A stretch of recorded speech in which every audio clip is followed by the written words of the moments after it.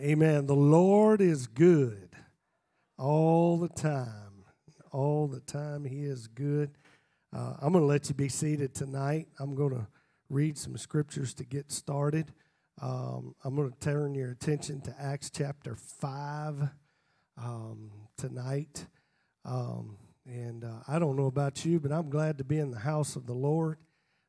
It has been one crazy week. I wish I could tell you all about it, but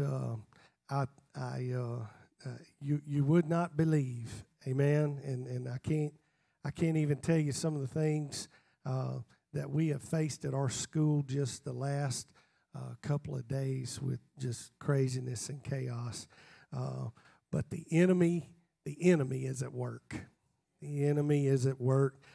Probably had something to do with CBS putting out a big advertisement that the world was going to gather together and worship the devil Sunday night with the Grammys.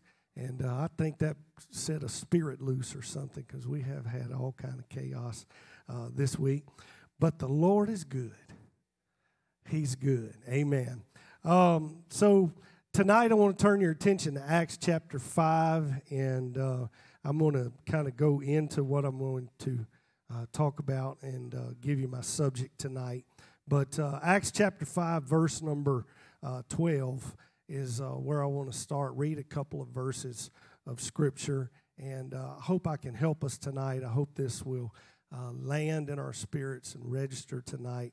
You give somebody 2 weeks to get something put together, and I've got way more than I can finish tonight, so we'll just find a stopping point somewhere and go on. But I feel like the Lord has spoken to me, and if you'll help me tonight, I know our Wednesday night is a little more laid back, but if you'll help me tonight, I believe the Lord will say something to us in this house. Acts chapter 5, verse 12, and by the hands of the apostles were wrought many signs and wonders among the people, and they were all with one accord in Solomon's porch. And of the rest durst no man join himself to them, but the people magnified them, and believers were the more added to the Lord, multitudes both of men and women. And by the hands of the apostles were many signs and wonders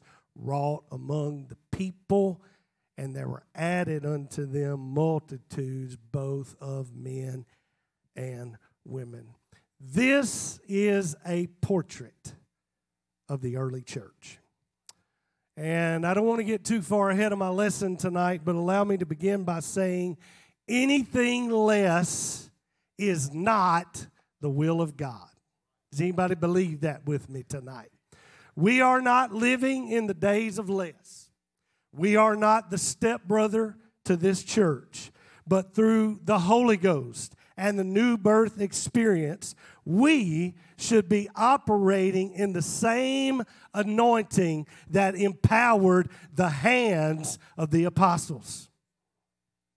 I was so moved Sunday before last as Pastor preached passionately and under such a deep anointing and unction from God that there must be something that separates us from the rest of the religious world. There's got to be something different. There's got to be something empowering, something tangible, something that will take us through the storms and the trials and the tests. We should, as the church of the living God, be different. We should stand above. Why? Because we've got more than just a 3-point sermon. We've got more than good programs. We've got more than good methods. We've got something that separates us. And this is what it is. It's an anointing. Specifically, it's an Isaiah 10:27 anointing. And it said, and it shall come to pass in that day that his burden shall be taken away from off thy shoulder, and his yoke from off thy neck, and the yoke shall be destroyed because of the anointing. Every translation outside of King James uses the word broken in place of destroyed. And it may just be semantics to some, but I don't want tonight just a breaking anointing. I want tonight a destroying anointing. I want, Brother Gage, for that yoke to never have hope of a recovery, that it can find its way back around my neck and back shackled down to things. What are you saying to us tonight? I'm preaching to this church. I want to be a part of the church. This church where signs and miracles and wonders, where people are being added, not just a church. You can find one of those on nearly every street corner, but I want to be in fellowship with the church where miracles still take place, the church where people come in and they still think we're a bit crazy. Not too much, but a little bit. The church that puts Jesus first and everything else will take care of itself. I wonder on a Wednesday night, does anybody still believe in that kind of church? That's the kind of church that he paid a price for. And I believe tonight that we are standing on the doorstep of great revival and even further a great harvest. It's already happening. It's already begun. And if you are spiritually aware tonight, you know this. But we are nowhere close to what God has planned for this local church. Amen. I know that I must sound like a broken record with that because I say that every time, but I believe that with all of my heart. God has not been assembling, and God has not been moving, and God has not been positioning and anointing for haphazard reasons. He's got us placed right where He wants us to be. So tonight, I want to talk about how we get there. And my subject tonight is the first obstacle of revival.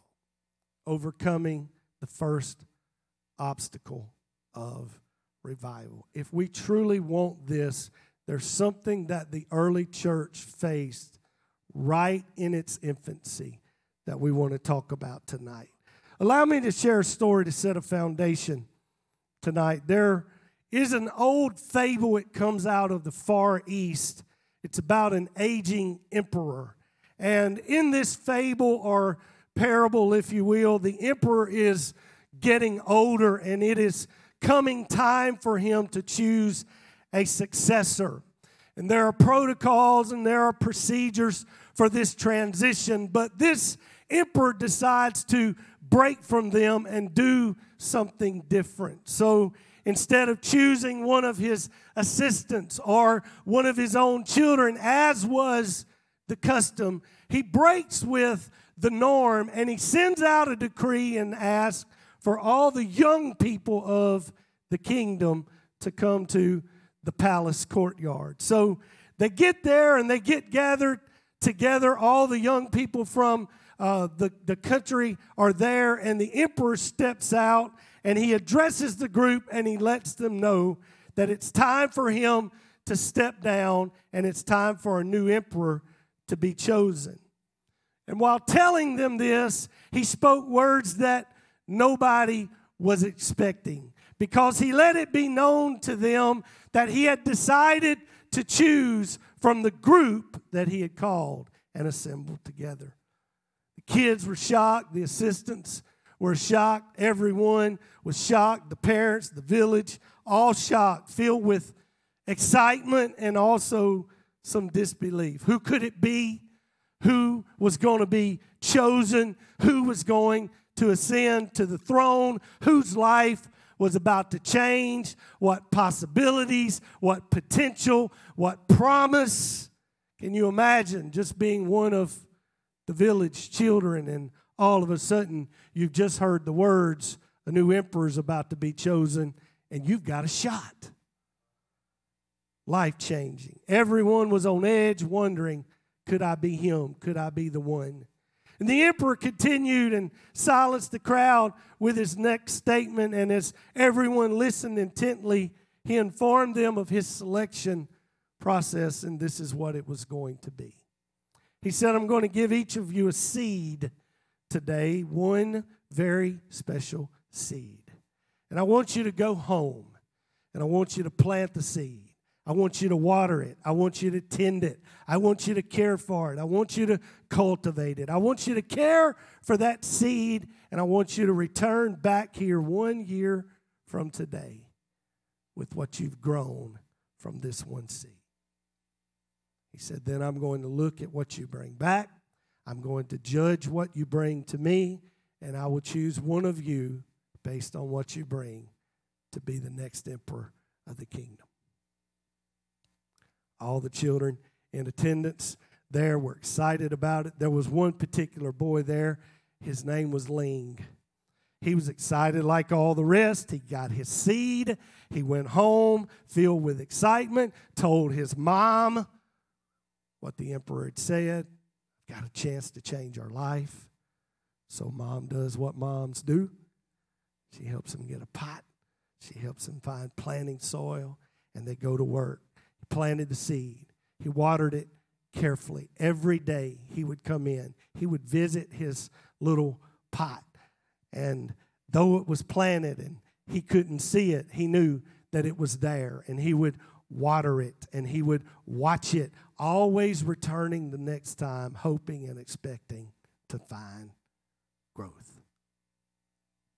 After about 3 weeks, some of the other kids began to talk about their seeds and the plants that were beginning to grow. Hearing the stories made Ling a little bit anxious, and he kept going home every day checking his seed, but he had a problem. Nothing was growing in his little seed pot. 3 weeks, 4 weeks, 5 weeks, 6 weeks went by. Everybody's bragging. Ling has nothing. By now, the other kids are talking. Ling didn't even have a plant. He had a dirt pot. He felt like a failure. He couldn't understand. He had done everything he knew to do. He had taken the seed. He had watered it. He had tended to it. Mom had helped him. He had been very careful. 6 months went by, still nothing in the pot. And he just knew, Ling knew, defeated. I've killed my seed. Everyone else has trees, tall plants. I have nothing. Embarrassed, discouraged, he didn't talk about this plant to friends. While they were bragging, he was quiet. But he just kept believing and waiting for a seed to grow. Finally, the day came, the year came to an end. It was time to return to the palace and give the emperor back the seed that he had trusted them with. All the youth of the kingdom, pretty excited. They got their plants ready. They carried them in boldly to be inspected by the emperor, but Ling, nothing. Told his mom, I ain't going. Not going. I can't take an empty pot. I can't go with nothing. I can't stand before him with nothing to give. But mom encouraged him, like moms do, to go. Take what you've got, son. Take your pot, and you just be honest about what happened. Not feeling too well about it. He knew his mom was right, so he took his empty pot to the palace. When he got there and walked in, pretty amazed. All these different plants that were growing in these different pots that all the other kids had brought in. They were all beautiful, different shapes, different sizes. Pretty awesome to see. And Ling kind of hung around to the back, stuck his empty pot on the floor. When the kids saw what he brought in, some of them started laughing. A few others felt sorry for him, started already offering him condolences. Hey, nice try, man. Don't worry about it. Maybe he won't kill you. Don't worry, when I get emperor in just a few minutes, you'll be the first one I pardon. It's okay, bud. It'll be all right.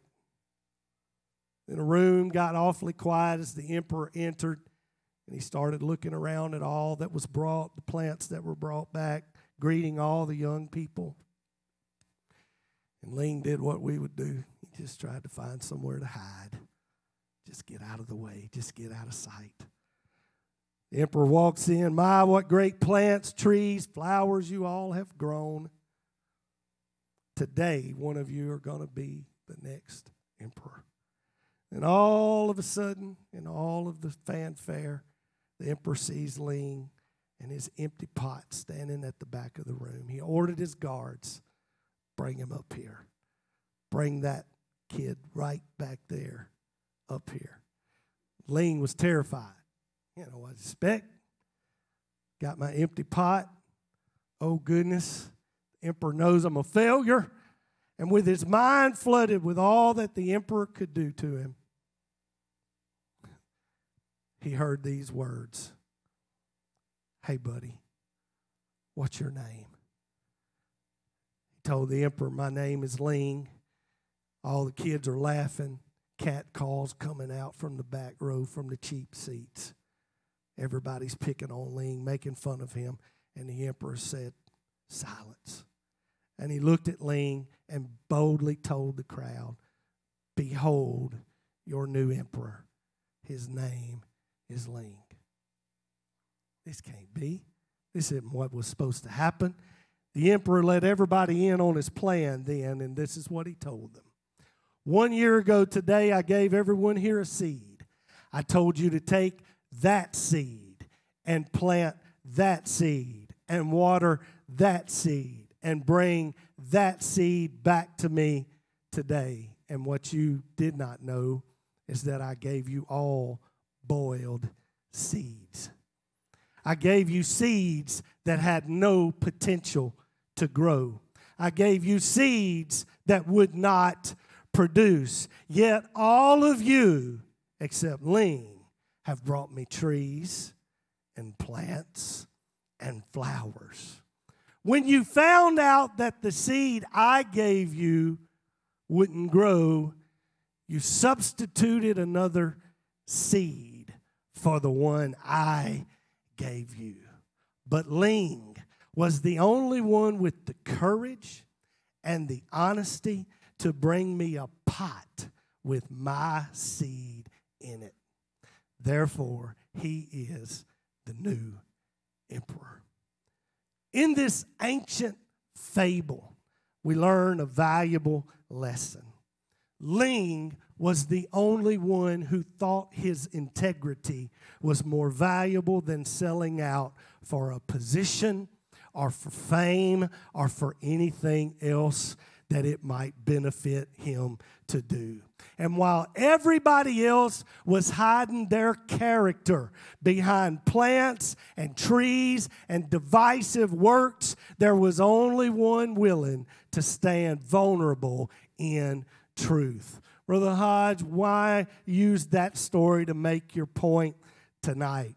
Because I want you to know even the pagans understand. Without integrity, we have nothing. If we're not willing to be real about who we are and to stand in the truth of what God has given us and called us, then we are absolutely worthless. And I've come tonight to challenge us that if we are going to be the life-changing force that the church was birthed to be, we must be willing to stand vulnerable in truth on the merits of what God has said we are. We must be a people who have integrity. We must be a people that this world can look to and see there's an example of somebody who knows how to follow his plan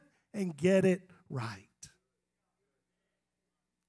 And I submit to you tonight that we need a revival of apostolic integrity in the church. We can't hide behind fancy sermons. We can't hide behind well-rehearsed music programs. We can't hide behind properly planned programs. But we must be willing to stand on the merit of the work of the Holy Ghost, first in our own lives and then in the lives of everybody else that will hear our message.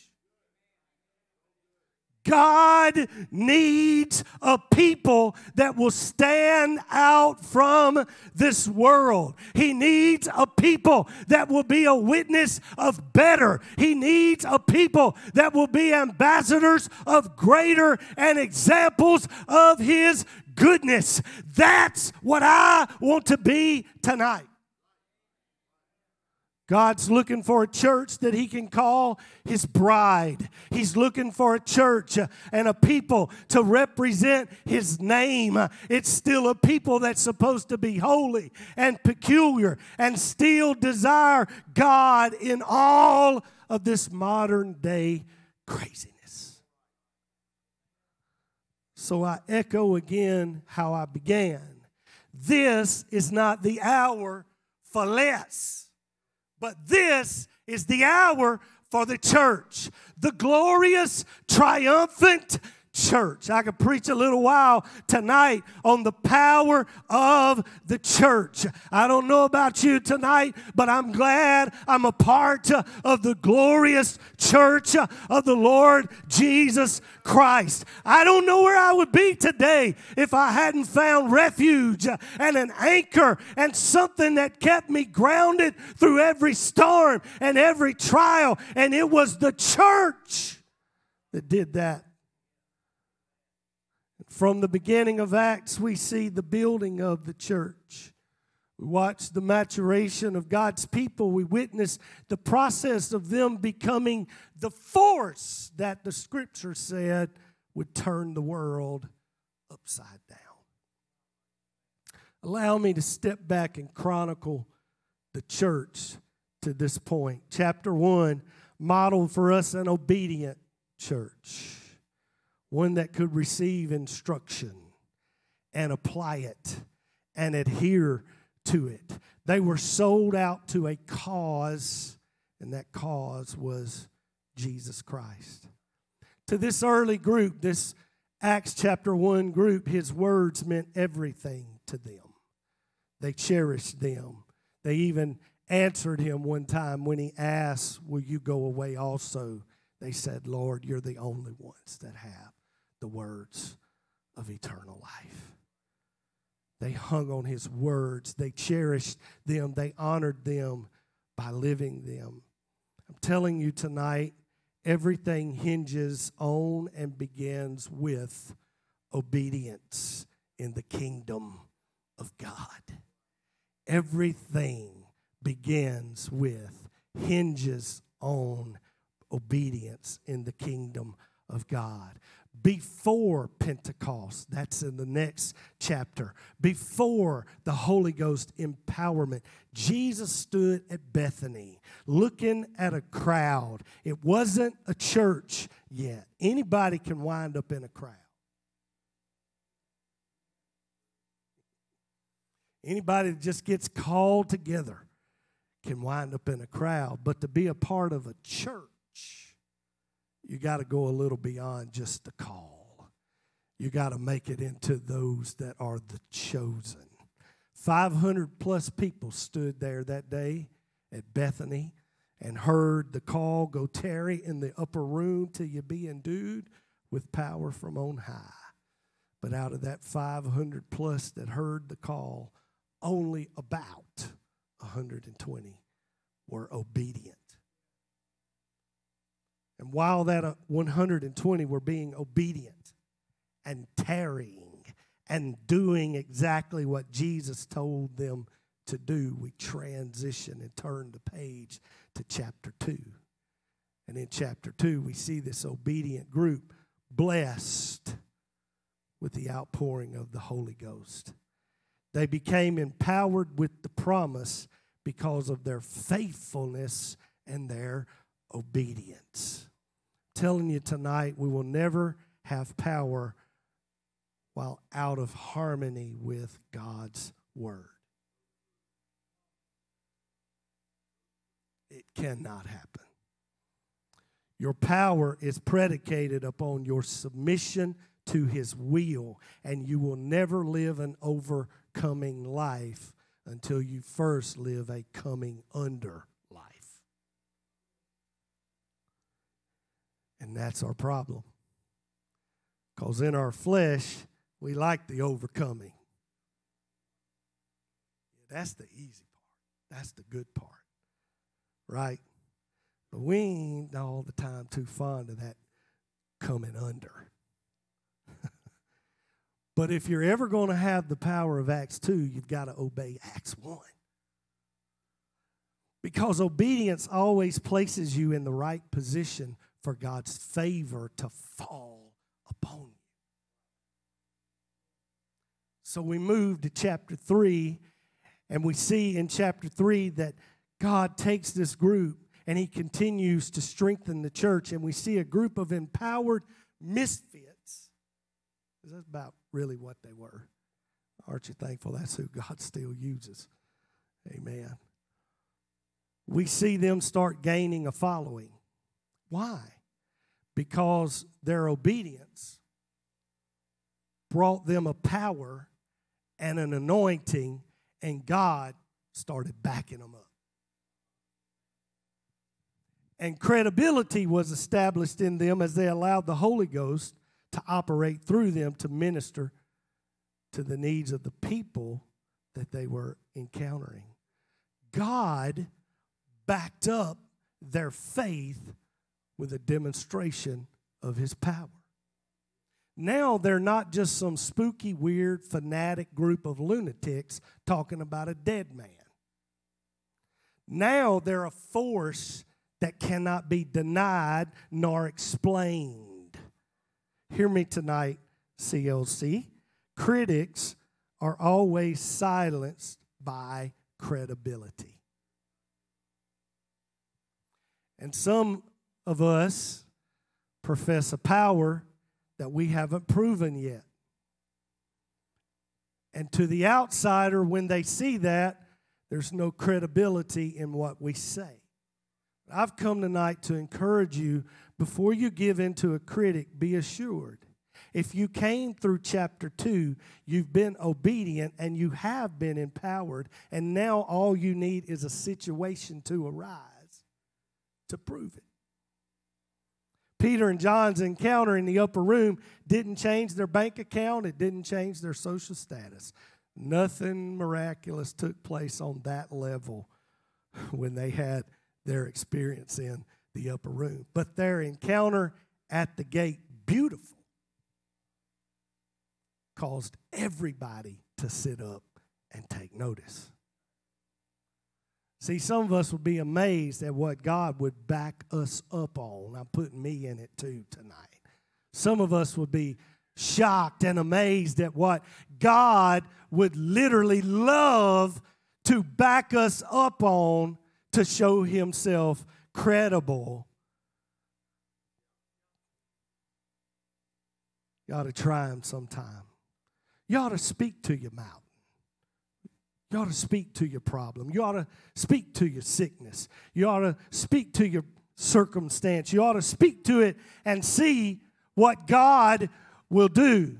Because if you have power, God is waiting to prove you credible.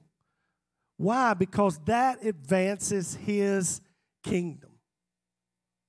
Had a crazy situation. I don't want to get in trouble, but I'm going to tell it anyway. Had a crazy situation end of the day yesterday. Had a sweet little girl absolutely go crazy, threw everything across the room, was throwing grown men around like they were nothing.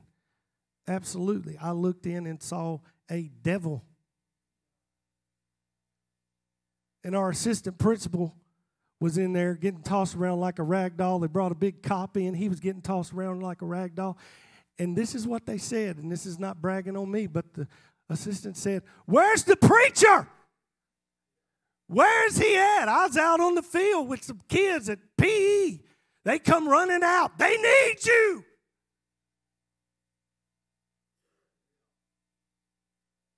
And I walked in, and that crazy devil started trying to talk to me. I said, "Shut your mouth, devil." It wasn't that little girl. It was a devil.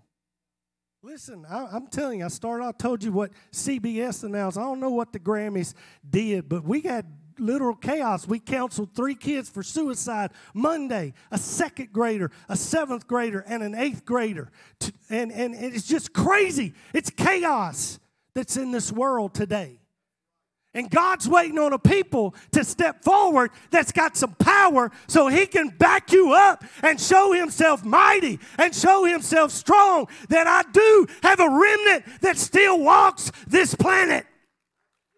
Come on, this thing doesn't belong to the enemy. This thing, the world, the earth is still the Lord's and the fullness thereof. It all belongs to him tonight. And God will back you up. I promise you, he will back you up. But you've got to have the courage that you've been through chapter 2 and you've been empowered and you've been anointed. And now when the problem comes, don't go to the back of the room. Step to the front and say, "I've got the answer and I've got the solution," and speak to it and watch Jesus do the work that only he can do. Why you say that? Because there's a new level waiting when we turn to chapter 1 more, to chapter 4. And I'm going quickly through the book of Acts really quickly to get to where I want to be at tonight. When you settle the credibility issue, you're ready for chapter 4, because in chapter 4 we witness a confidence and a courage settle upon God's call. They're now seeing the picture more clearly. Now it's not us helping Jesus as he ministers to the needs of the masses, because that's what they were used to. They had walked with him. They had watched him do the work. They had been by his side as he performed miracles, and he saw these things. But now he is helping us. Now we are the living embodiment of a holy God. We have that same power. They've witnessed how God had used the person of Jesus, and now they're getting it. We're supposed to be like him. While that task may seem overwhelming because he has already worked through them, they're now fearless and full of faith that he will continue. And boy, that makes you dangerous. Amen. You ever had God answer a prayer for you? Amen. You just feel like, bring it on. Let's find it. So through 4 chapters, we've seen great growth, and God's been adding to the church daily. The apostles have preached like madmen in the face of outside opposition. God's given them victory over every opposing outside force. They've built a reputation. They've amassed a following. They've done great things. And in fact, the end of chapter 4 paints a picture of absolute bliss. Here's how chapter 4 ends. Verse 32. And the multitude of them that believed were of one heart and of one soul. Neither said any of them that aught of the things which he possessed was his own, but they had all things common. A spirit of unity got on that group. A spirit of togetherness got on that group. And with great power gave the apostles witness of the resurrection of the Lord Jesus, and great grace was upon them all. Neither was there any among them that lacked, for as many as were possessors of lands or houses sold them and brought the prices of the things that were sold and laid them down at the apostles' feet, and distribution was made unto every man according as he had need. They got together. They started working together. A supernatural spirit of unity got on this group because they were watching God use them. Everything's proceeding like no one ever imagined. There's no lack, there's no need, there's no distrust or dishonesty. They are flowing, Cadillacing. It's good, smooth. And we enter chapter 5. Only to meet the first but. I think I've used this with you before. So if you've heard it, just stay with me. It was the first but of the church. All is going well. Everything's clicking. Needs are being met. Souls are being saved. But. That's literally the first word of chapter 5. But. There's always a but in every church. There's always a but in every revival. There's always a but in every move of God. But, Pastor, I don't think that's what we should do. But, Pastor, I just believe. But, Pastor, we've tried that before. But. May I submit to you tonight in all sincerity, the only thing that can stop a true church filled with His power is a bunch of buts. Take that how you want to tonight. 2 reasons why. First reason is too many buts stop the flow of God's Spirit. Here's why. God hates division. He hates discord. And anything that creates division and discord, He will not bless. He's also a God of principle, and when He lays it down and says, this is what I'm going to do and what I ain't going to do, you can write it down and know it that He ain't doing it or He is doing it based on what He said. Tonight, I just simply say, be careful if you find yourselves always in opposition about the direction of the church, because in that you may be bringing division or discord with your attitude or opinion. I say that carefully tonight. And please, before you act in a manner that could bring harm or damage, maybe sit down with the pastor, the spiritual leader, the set man of the house, and find out what exactly is God speaking to him. Don't get on the gossip line. You can tell me to hush and sit down anytime you want. Don't get on the gossip line. Don't get at the dinner table rant. Here's what you do. You guard your spirit. You guard your heart so God can continue to flow through you and use you. You've been empowered. You've been anointed. God is ready to back you up and give you credibility. Don't let a but come in. Wreck it. Second way a but can hinder is the way we see it here in chapter 5. And that is that it will steal integrity. And that's really what I came to preach on tonight. And I got a few minutes left, and I'm going to get there and get out the way. The first obstacle of revival is a lack of integrity. Hear me tonight. Please, please, please hear me tonight. I've prayed this thing through for 2 weeks now. An obedient, empowered, credible, courageous church can only be stopped if she loses her integrity. And in this infant moment, in this initial launch, in this early stage, a lack of integrity must be dealt with for the power to continue. A lack of integrity must be identified so that the credibility of His name is not compromised.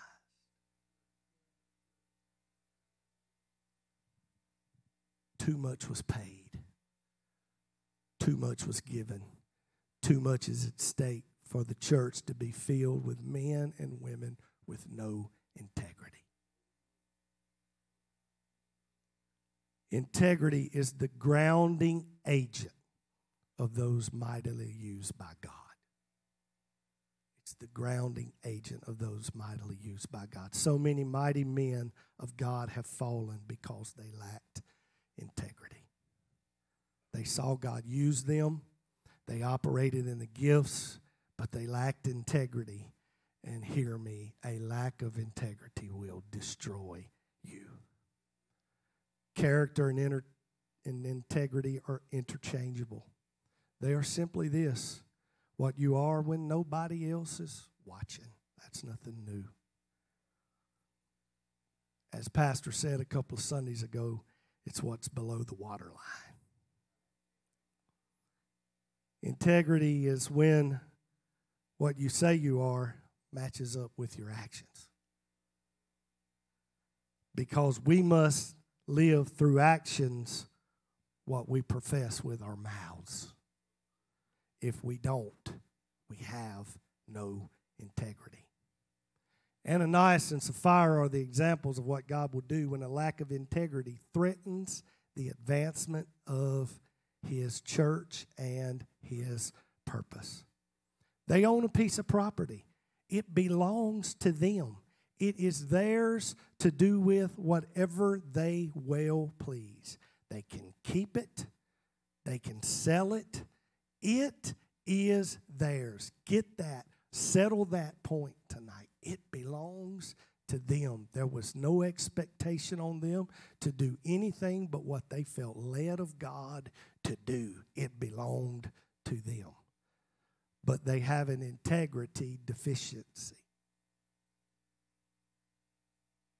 Instead of being honest about where they are, they decide to lie. And they claim an action that is simply untrue. They profess themselves to be something that they are not. And we find the first taste of judgment hit the church. Let me tell you something about God and His judgment. And this is important to understand and know. Judgment only comes to advance the church. Our God at this moment in time is not about punishment or wrath or retribution. The devil wants you to believe that. He wants you to think that God's up there sitting on His throne with a big billy club and a pistol and waiting to knock you in the head and shoot you when you make your first mistake. But that is not our God. God is not looking for retribution or vengeance tonight. If He were, this would be an empty building. And I certainly wouldn't be the one with the microphone. When Jesus stood up in Luke 4 and declared Isaiah's prophecy concerning Him, He left out one important attribute of His nature. He declared that He was anointed to preach to the poor. He declared He was there to heal the brokenhearted. He declared that He was there to deliver the captives, give sight to the blind, liberate the bruised, and preach the acceptable year of the Lord. And then Jesus closed the book, sat down, and said He was the living fulfillment of that word. But He left out something from Isaiah's writing. Because if you go back and you read that, Isaiah also gave him the right to execute vengeance. But he was not there for that. He was there to call sinners to repentance. He was there to minister. He was there to bring hope. You see, God is not like us. I'll just close my eyes. He's not like us. He doesn't need to see His enemies suffer or be destroyed to validate or prove that He is right. He is right because of who He is. He is right if no one else is on board. He is right whether it's in acceptance or in opposition. So judgment for God is the last resort, and judgment only comes if it is the thing that will advance the kingdom. So when a lack of integrity threatens to compromise the church, He uses judgment to nudge us back on track. Why does judgment begin at the house of the Lord? Because the house of the Lord must be holy. The house of the Lord must be pure. The house of the Lord must be credible. People without integrity become, as Ananias and Sapphira, dead weight to an advancing church. They weigh it down. They hinder it. They compromise it. They restrict its effectiveness. Remember Achan? Remember that story from the Old Testament? I won't go into all of that tonight because time is leaving us. But Achan's sin stopped the whole host of God's children from advancing into their promise, and judgment was issued to advance the church, not necessarily to punish Achan, but to advance the church. It's a similar situation here. The church is moving into the fulfillment of its call, fulfilling the mission, and sin shows up. It's dead weight. It had to be removed, and God judged them, and they paid with their lives. I hear you. I said it too. Sounds pretty rough. Sounds pretty harsh. But watch what happens next. Acts 5:12 through 16, what I read to you tonight. Miracles, signs, wonders, all of these things started happening after we dealt with the integrity issue.